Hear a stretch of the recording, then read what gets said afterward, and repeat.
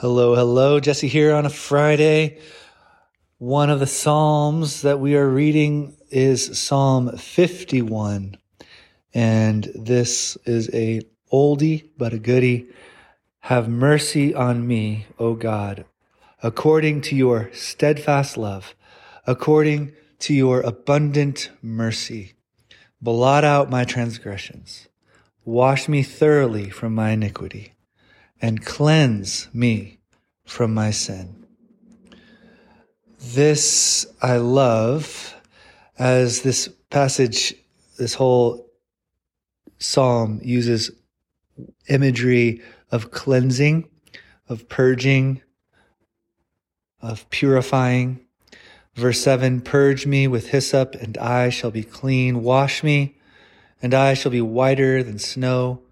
Let me hear joy and gladness. As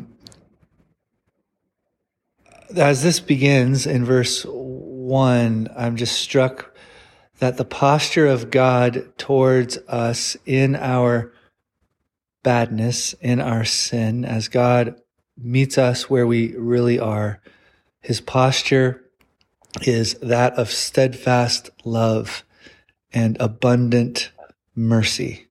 That's where we start.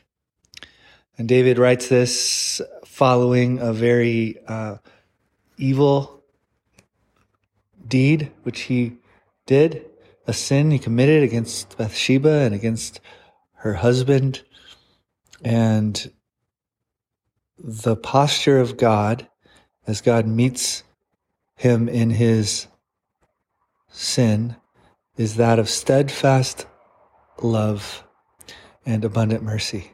And the cleansing imagery is powerful and beautiful, and it follows right along with what we've been discussing this Advent, that God is the great physician, that in Jesus Christ, God has become both physician and patient, that he is doing surgery, that he is cutting out that which is killing us, the disease of sin and sickness, and he approaches it with the love, care, and skill of a surgeon. And this cleansing imagery is beautiful because just like if we have a cloth that has a stain, we wash that cloth to get the stain out, to cleanse it without doing harm or damage to the cloth.